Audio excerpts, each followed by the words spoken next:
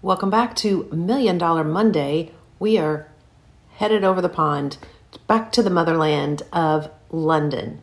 As I'm sure that you all have heard, London and the real estate market there has definitely taken a hit as the economic turmoil rolls throughout the entire United Kingdom. UK home prices fell for the first time in more than a year this past October. So let's break down some of the key cities and see what's going on.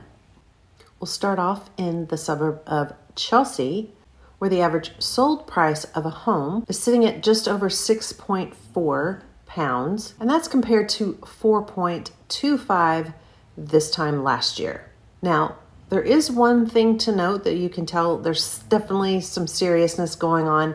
The number of homes sold in the Chelsea area for this year is currently sitting at 97, and that is the lowest number of homes sold in the Chelsea area in over 20 years.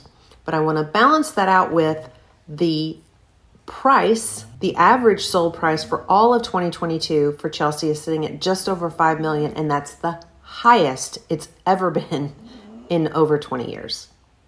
Like to give you a little balance, keep things in check.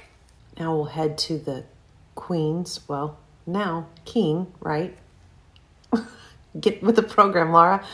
To the King's home territory of Kensington, where the average sold price is sitting at just under 6.5, and that is flat to this time last year. And just as with Chelsea, same trend going on here. The number of homes sold is sitting at 121, and that is the lowest in over 20 years.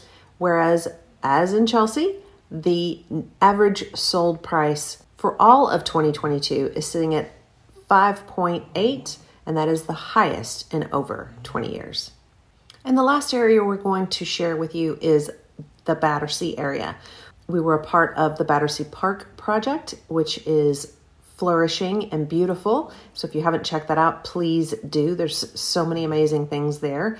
And their pricing is a little more in the realm of the average home buyer for the London area. Their current sold price is sitting at just over 1.25, and that's just £100,000 less than this time last year. So that is nice to see that they are staying consistent. And the pattern continues that we've seen in Chelsea and Kensington, with the number of homes sold in the Battersea area is the lowest that it's been in 20 years, sitting at 119 homes sold so far this year. And the overall price for homes sold in the Battersea area is just over 1.25. And again, that is the highest. And lastly, just as in the United States with our increase in interest rates, as the pound plunged and rattled the gilt market, there was an 88% surge in the number of sales falling through and a 78% jump in price reductions on listed properties compared to this time last year. But I always like to leave you with a little hope. The weakness of the pound may encourage international buyers to come back into the UK market to take advantage. So there you have it. I'll see you next week.